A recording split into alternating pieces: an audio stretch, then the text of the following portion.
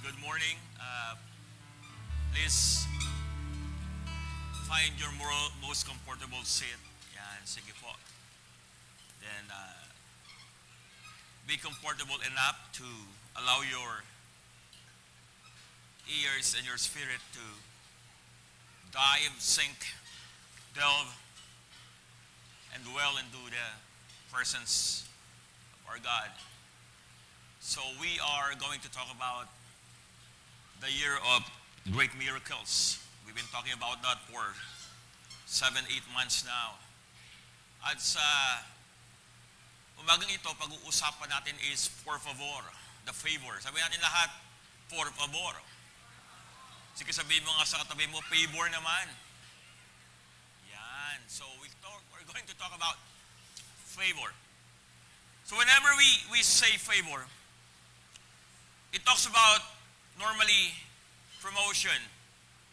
Pag sinabing favor, it's all about going up. It's never going down. It's about promotion. When we talk about favor, we can also talk about progress. Ang ibig sabihin, lumalago.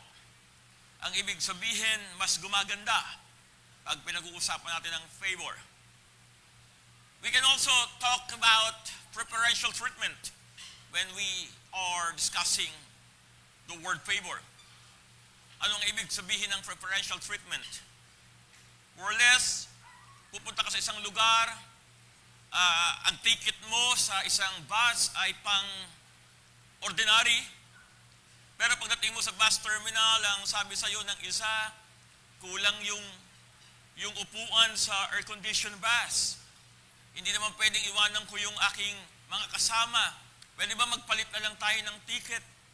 Binigay sa'yo yung ticket for the air-conditioned bus and you call that favor. Because it's better than what you basically should have pag sinabi natin favor. So when we talk about favor, it's the preferential treatment of God towards you. It's all about progress. And you can say it's all about promotion. That's favor. If we would see, favor is not earned. Pag ayan ay in-earn mo, ang ibig sabihin, hindi yan favor. It's something that you should be paid for. So favor is not earned, it's not effort, it's not even entitlement. You are not entitled for that. We are living in a generation that everyone feels that they are entitled of something.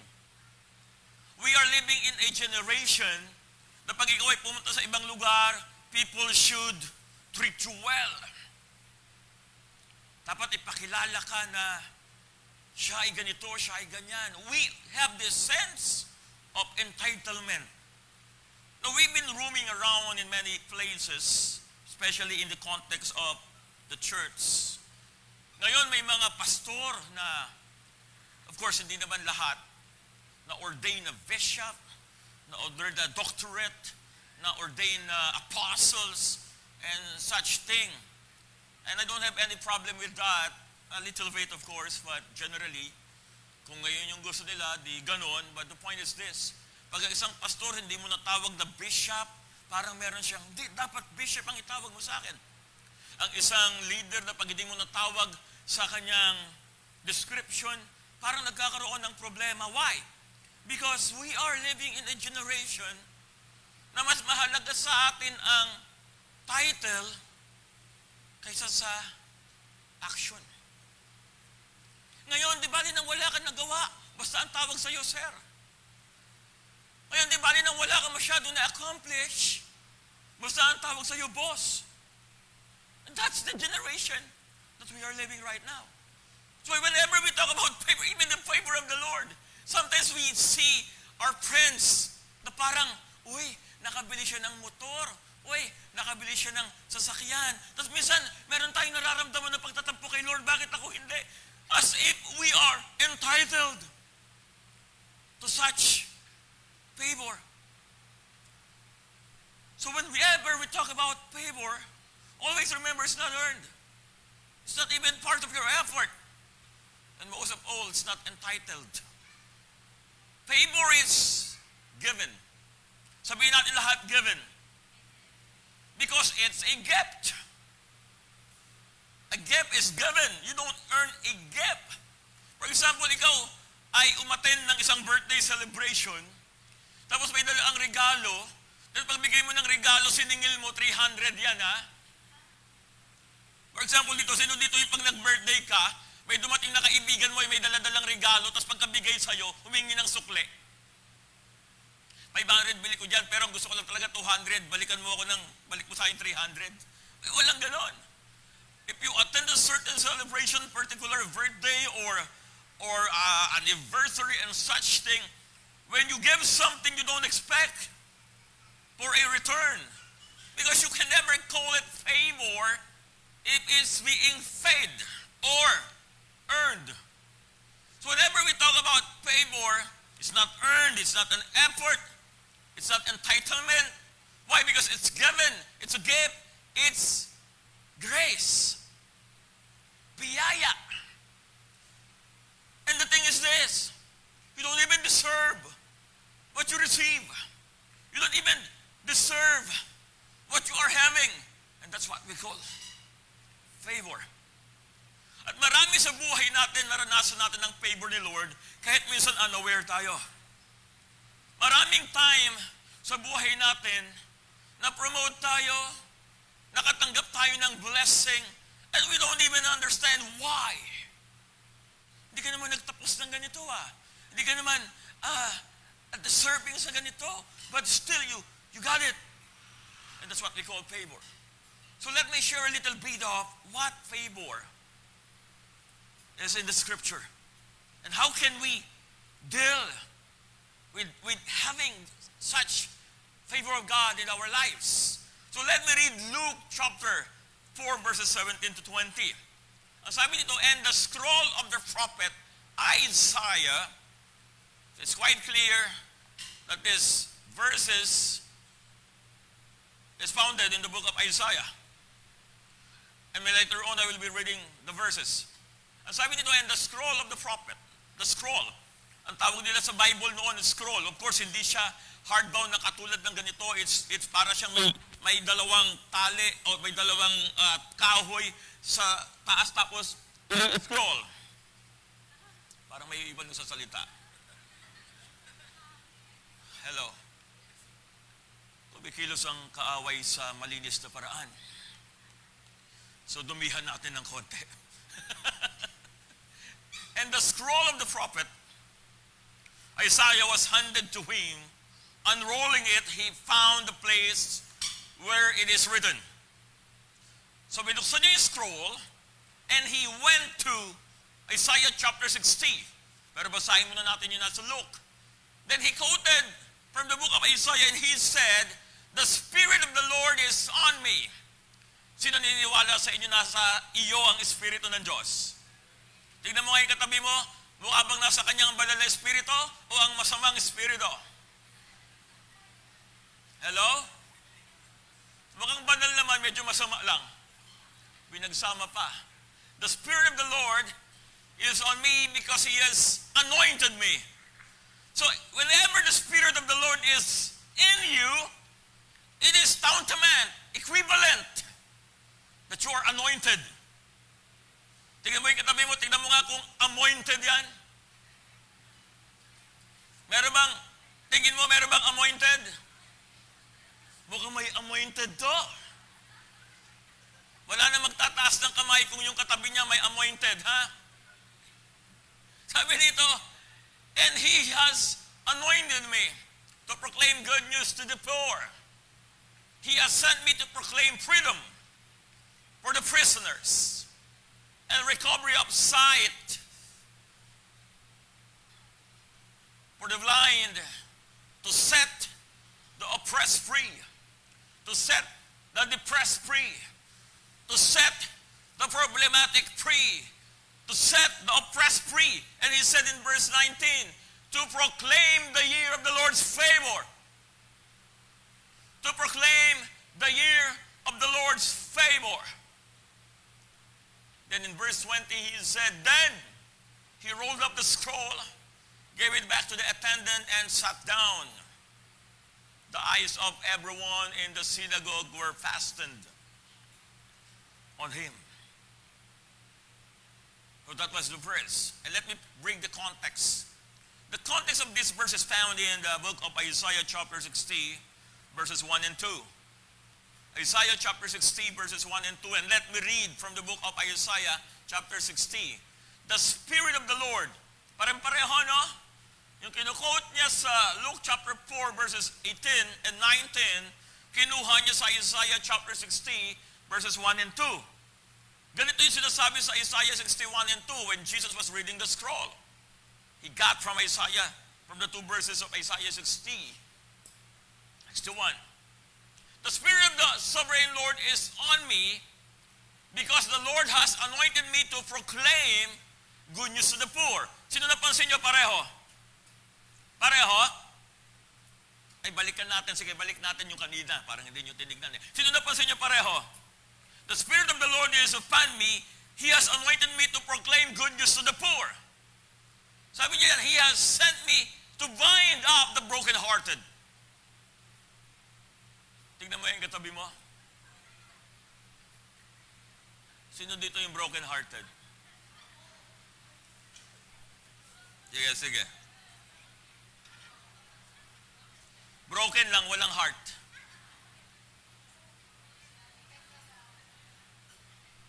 Si Ate Dada, hindi broken-hearted yan. Kung broken-hearted si Ate Dada, paano pa yung iba? Ang ingay ng res? Sabi dito, He has sent me to bind the brokenhearted, to proclaim freedom.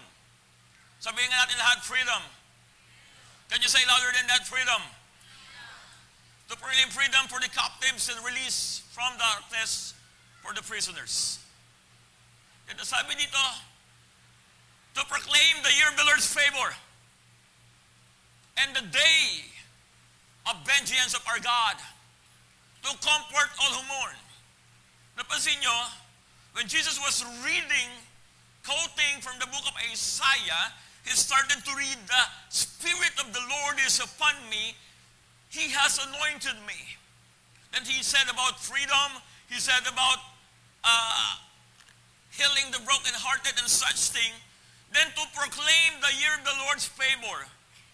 Sa Isaiah, meron pang kasunod yon.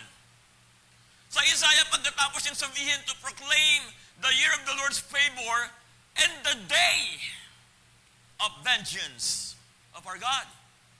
So manonotice mo, yung kinote ni Jesus Christ, yung verses from the scroll found in Isaiah 61 verses 1 and 2, pagkatapos niyang sabihin to proclaim the year of the Lord's favor, he closed the book. Hindi niya na binasa yung kasunod.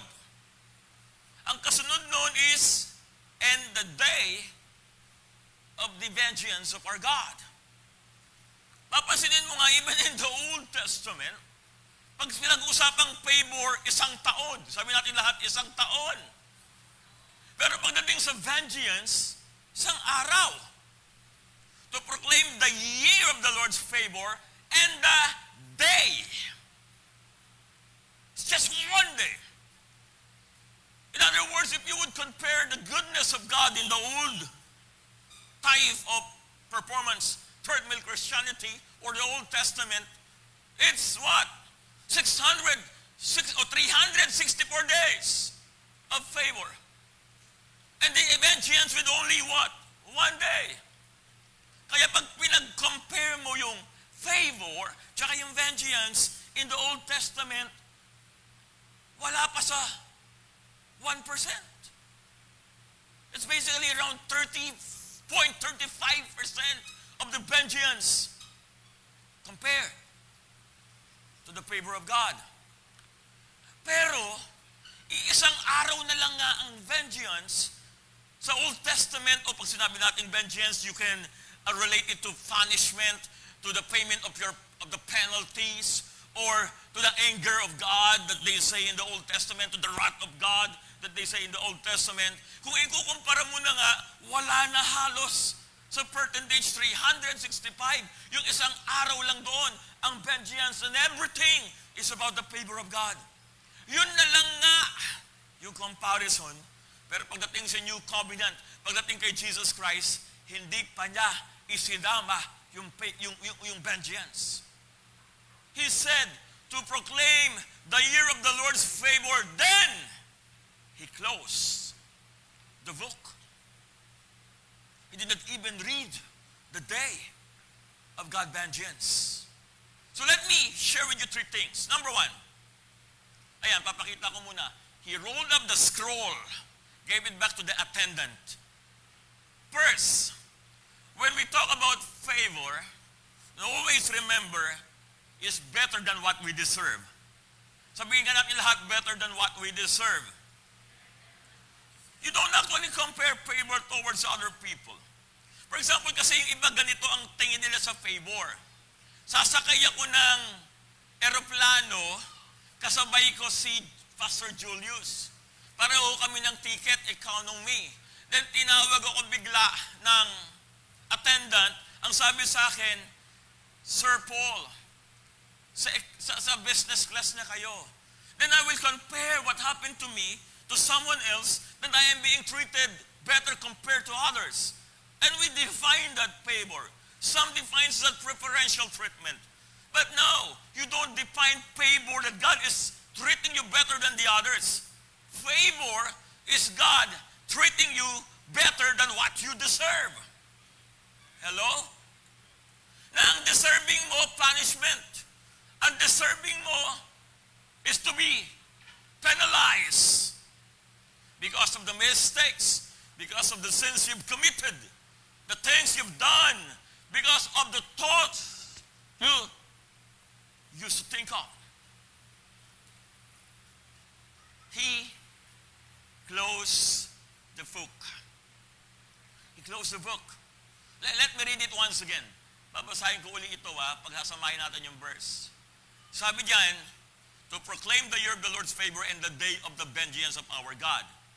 Sabi dito, to proclaim the year of the Lord's favor. And after he read that, he rolled up the scroll. Sa ibang translation, ang sabi, to proclaim the year of the Lord's favor, then he closed the book. So it's very obvious the difference. Kung magkukode ka ng verse scripture in the Old Testament, quote mo lahat. Pero why did Jesus close the book after he quoted the year of the Lord's favor? You know why? Kasi pagdating sa New Testament, pagdating sa New Covenant, God doesn't condemn anyone anymore. Ang sabi niya sa John chapter 3 verse 16, alam natin, di ba? For God so loved the world that He gave His only begotten Son, and whoever believes in Him shall not perish, but have everlasting life. But we seldom forget the next verse, verse 17. He had come not to condemn the world, but to save the world from their sin. Ang sabi sa verse 17.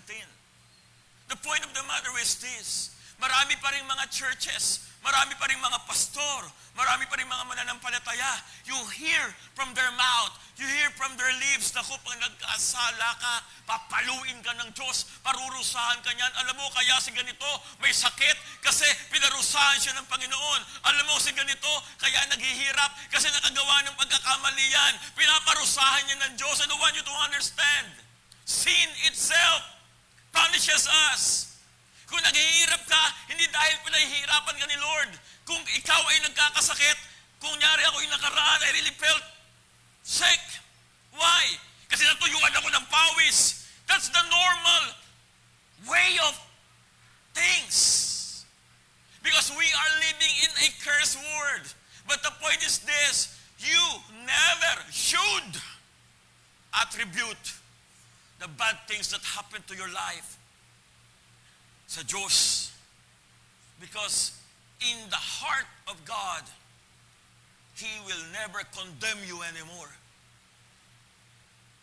For there is now therefore no condemnation to those who are in Christ Jesus. Ayun ang sabi sa Romans chapter 8, verse 1.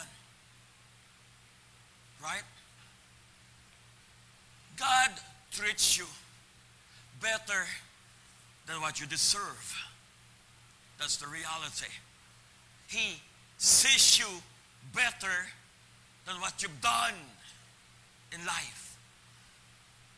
Kung ikaw ay merong personal na relasyon sa Panginoon, naniwala, nananampalataya ka, naging aware and awakened ka sa ginawa ng Panginoon sa buhay mo, I want you to understand, God sees you not a sinner anymore. Nagkakamali ka ba? Oo. Nagkakasala ka ba? Tignan mo yung katabi mo, tanungin mo, nagkakasala ka pa ba? Pag ganyan, humindi. Sabi mo, it's a joke. Nagkakamali yan, nagkakasala yan. Walang perpekto na nabubuhay sa taong ito pag pinag-uusapan natin yung buhay. Pero alam mo ba, kahit hindi ka perfect, ang tingin si Lord sa'yo is perfect. Kahit hindi ka righteous in your behavior, ang tingin sa'yo ni Lord, you are the righteousness of God in Christ. Because He treats you better than what you deserve. Instead of bringing vengeance to you because of the mistakes you've committed, sins you've done, instead of penalizing and punishing those actions we've made, thoughts we've thought of, ang description pa rin ni Lord sa atin is righteous, faithful. Naalala nyo, sa Church of Corinth, may mga incest, may mga hindi magagandang nangyari, pero ang sabi sa kanila ni Lord, do you not know that your body is a temple of the Holy Spirit? Instead of accusing them as gross sinner, instead of telling them, ano ba naman kayo, ang sasama nyo, ang dudumi nyo, instead of telling them how dirty they were, Paul told them, nakalimutan mo na ba ng iyong katawan? Biruin mo, nagkakaroon sila ng mga incest, nagkakaroon sila ng mga immorality and adultery and such thing.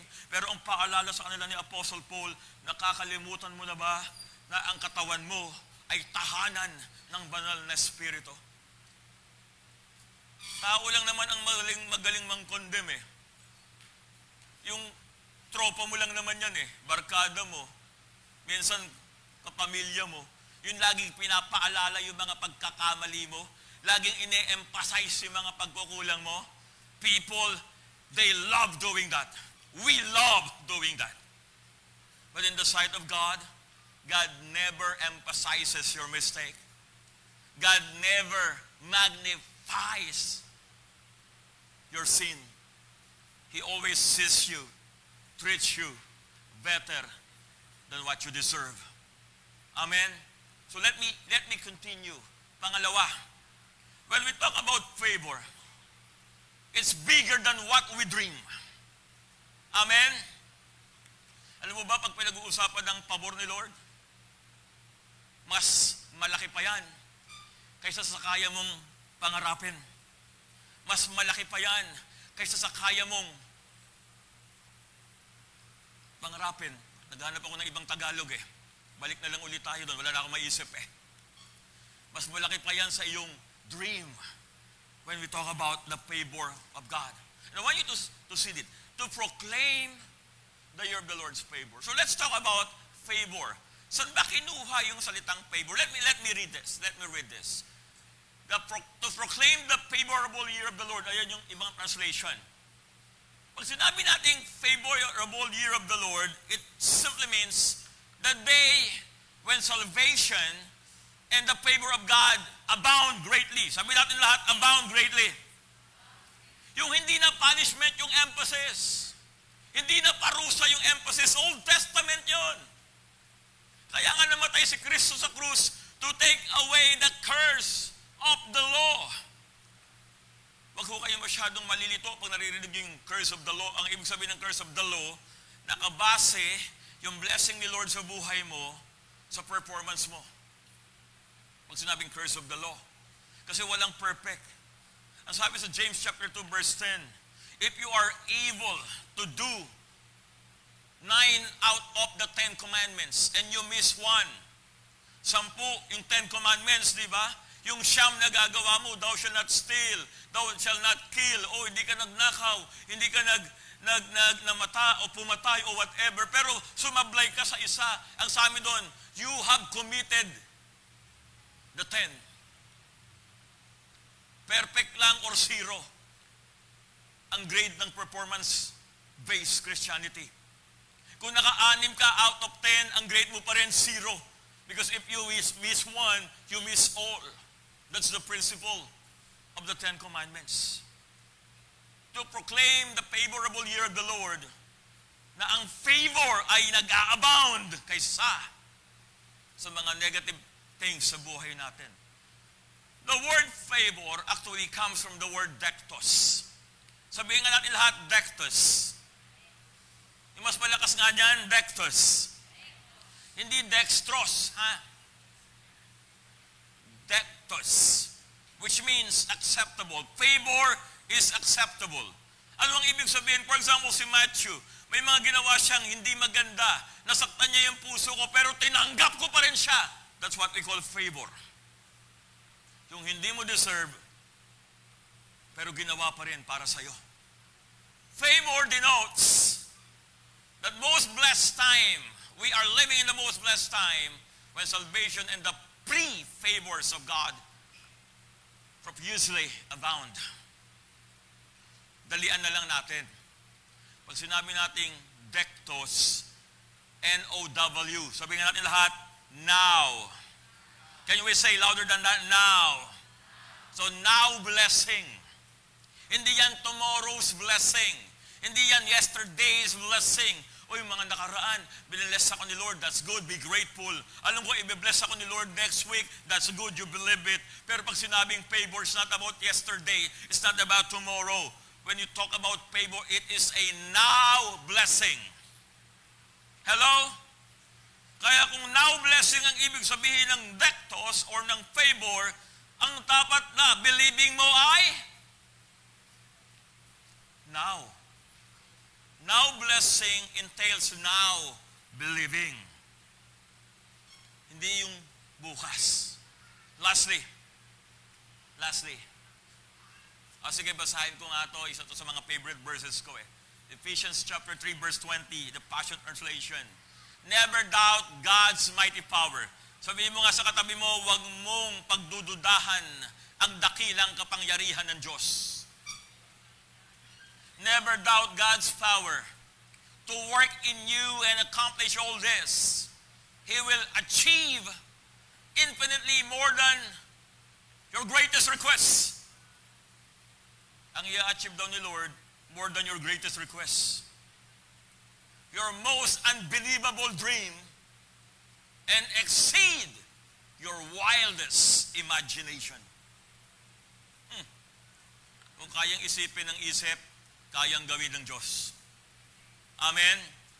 Dati, ang sabi, imposibleng lumipad ang bakal. Imposibleng lumutang ang bakal sa dagat.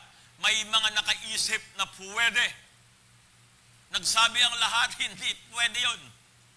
But there was this 2 brothers who said, hindi, pwedeng lumipad ang bakal out of aerodynamics. Wala, tinawanan sila ng tinawanan. Until right now, pretty normal. Napaka-normal. Pag nakakakita tayo ng eroplano, hindi na tayo namamangha. Kasi naging normal na siya. Bakal yun na lumilipad. Barko na lumulutang. Bakal yun, hindi yun kahoy. Bangka, kahoy. Barko, bakal. Hello?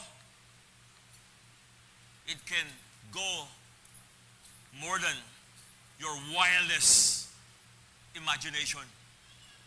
Kung kayang isipin ng isip, kayang gawin ng Diyos. Amen?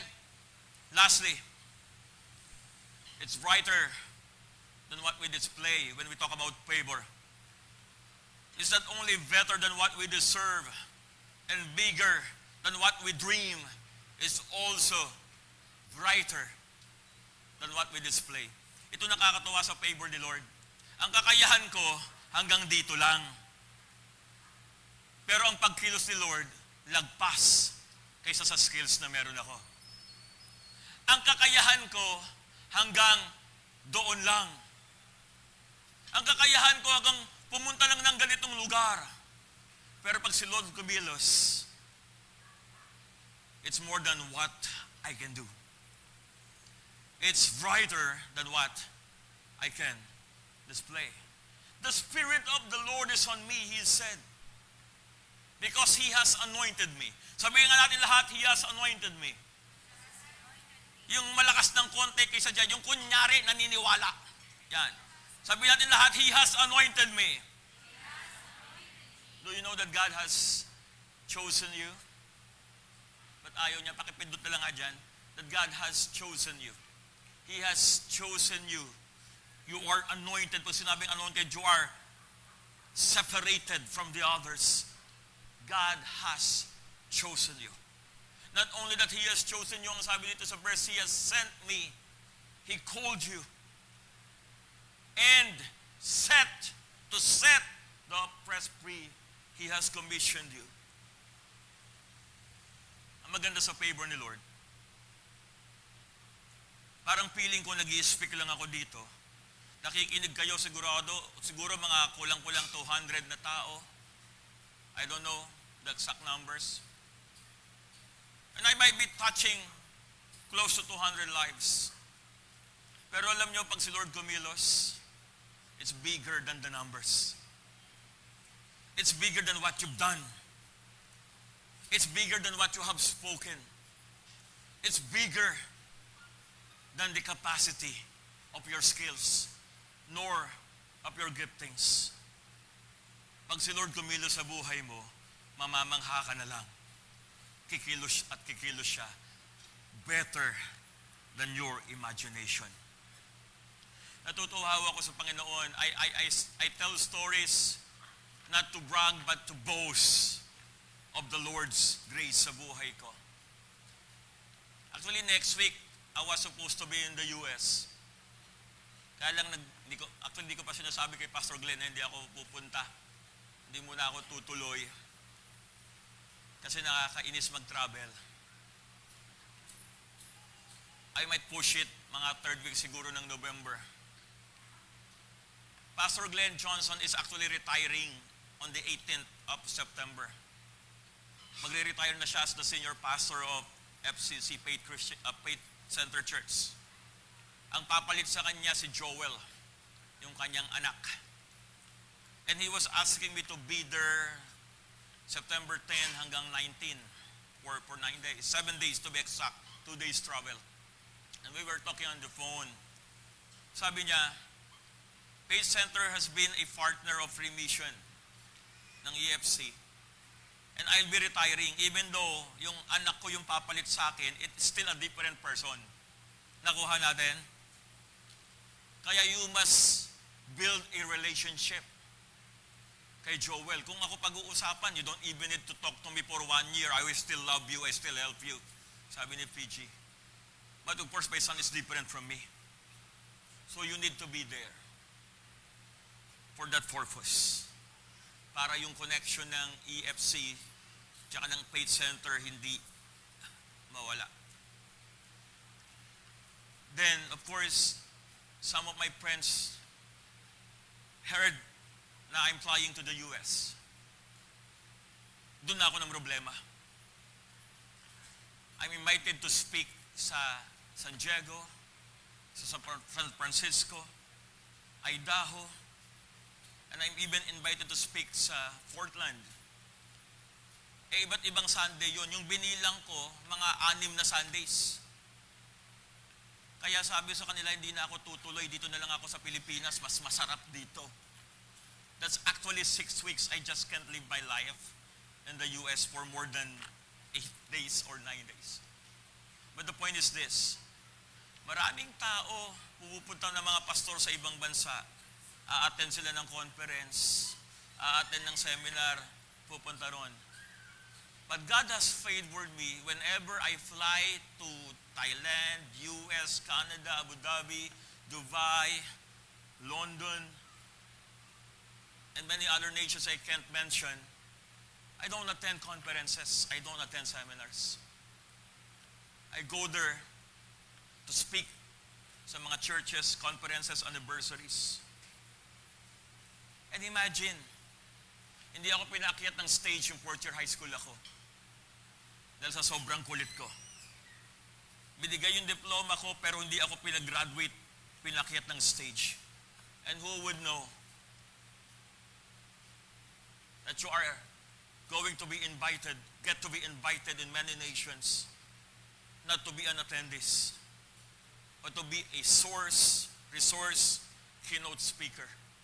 And I want you to understand, you cannot attribute those things in your skills.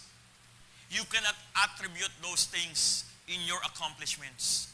You can only attribute those kind of things by the favor of God.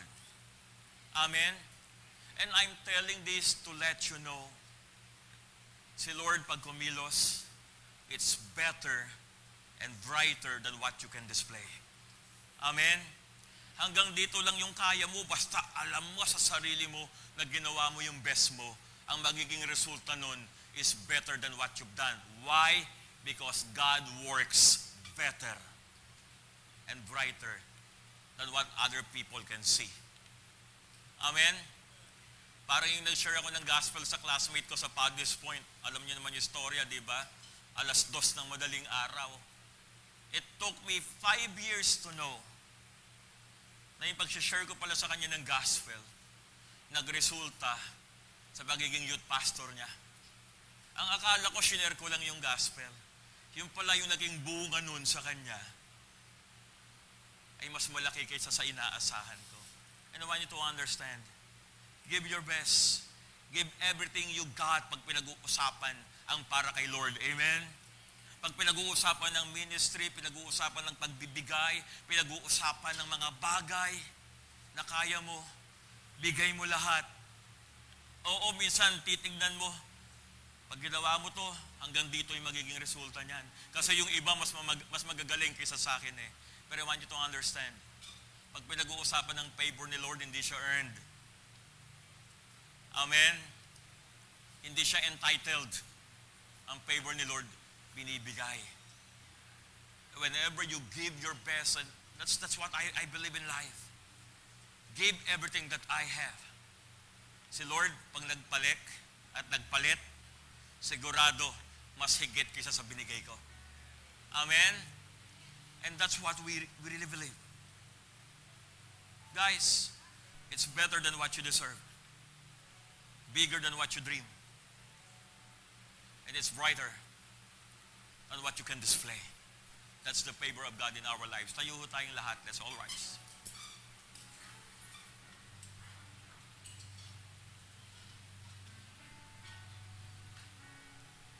Let's sing the song, Lilim.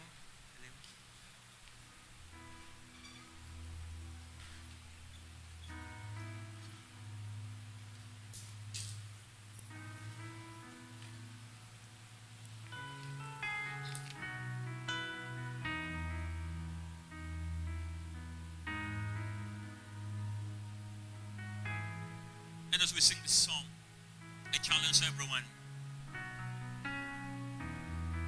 to expect the favor of God in our lives. You know, in your heart, you're doing what you can do. And there's always limitations that we can do. But we don't see the limitations. If God has gifted you of something, given you skills on something, if you have a business right now, if you're working, sometimes you don't like your boss, sometimes you feel that your company is not fair. Alam nyo ba, laging may favor si Lord sa mga kumikilos more than the fairness of life. Hello? Yung kahit feeling mo, dapat ganito, pero binibigay mo pa rin yung best mo, hindi na yung kumpanya, hindi na yung tao ang magbe-bless sa'yo. Si Lord na. It will become brighter, bigger, and better than what you deserve, your dream. and what you can display. Let's sing this song.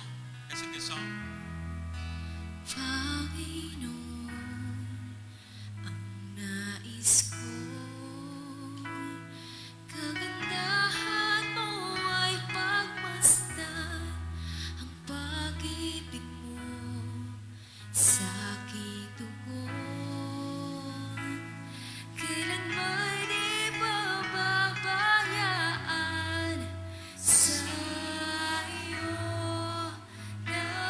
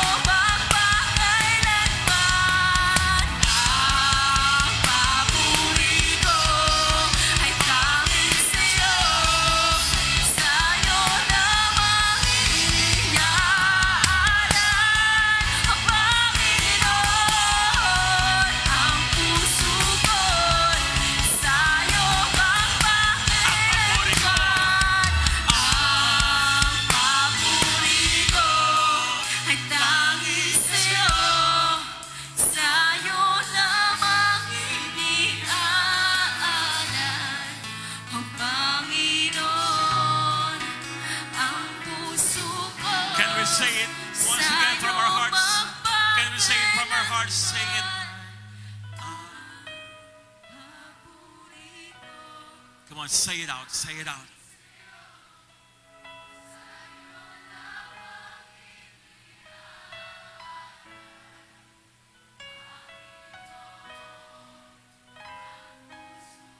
Can you say it once again?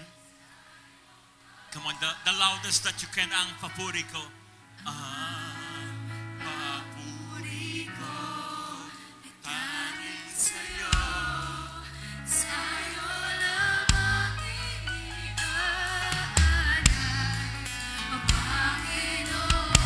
EMC, Ang puso ko for the last time, can we shout it? Can we shout it loud? Ang papuri ko ay tanging sa'yo.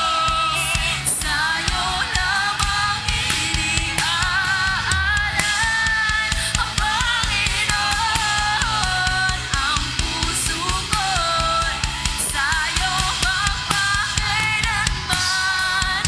Mananatili sa'yo, lilim at sasambahin ka sa dakong dilim. Mananatili sa'yo, lilim nang masupungan ka sa dakong dilim. Mananatili sa'yo, lilim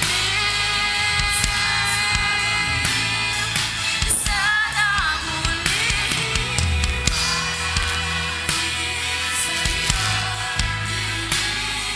Nang masumpungan ka sa dakong dilim.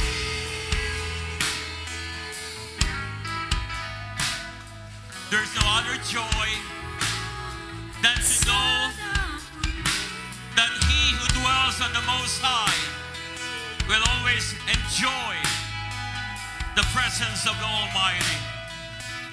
We honor you, we thank you, Heavenly Father. Maraming salamat sa biyaya mo. Maraming salamat sa pagpapala mo. Better than what we deserve. Bigger than what we can dream of. And a lot brighter than what we can display in this life. We honor, we thank you. In Jesus' name we pray. Amen.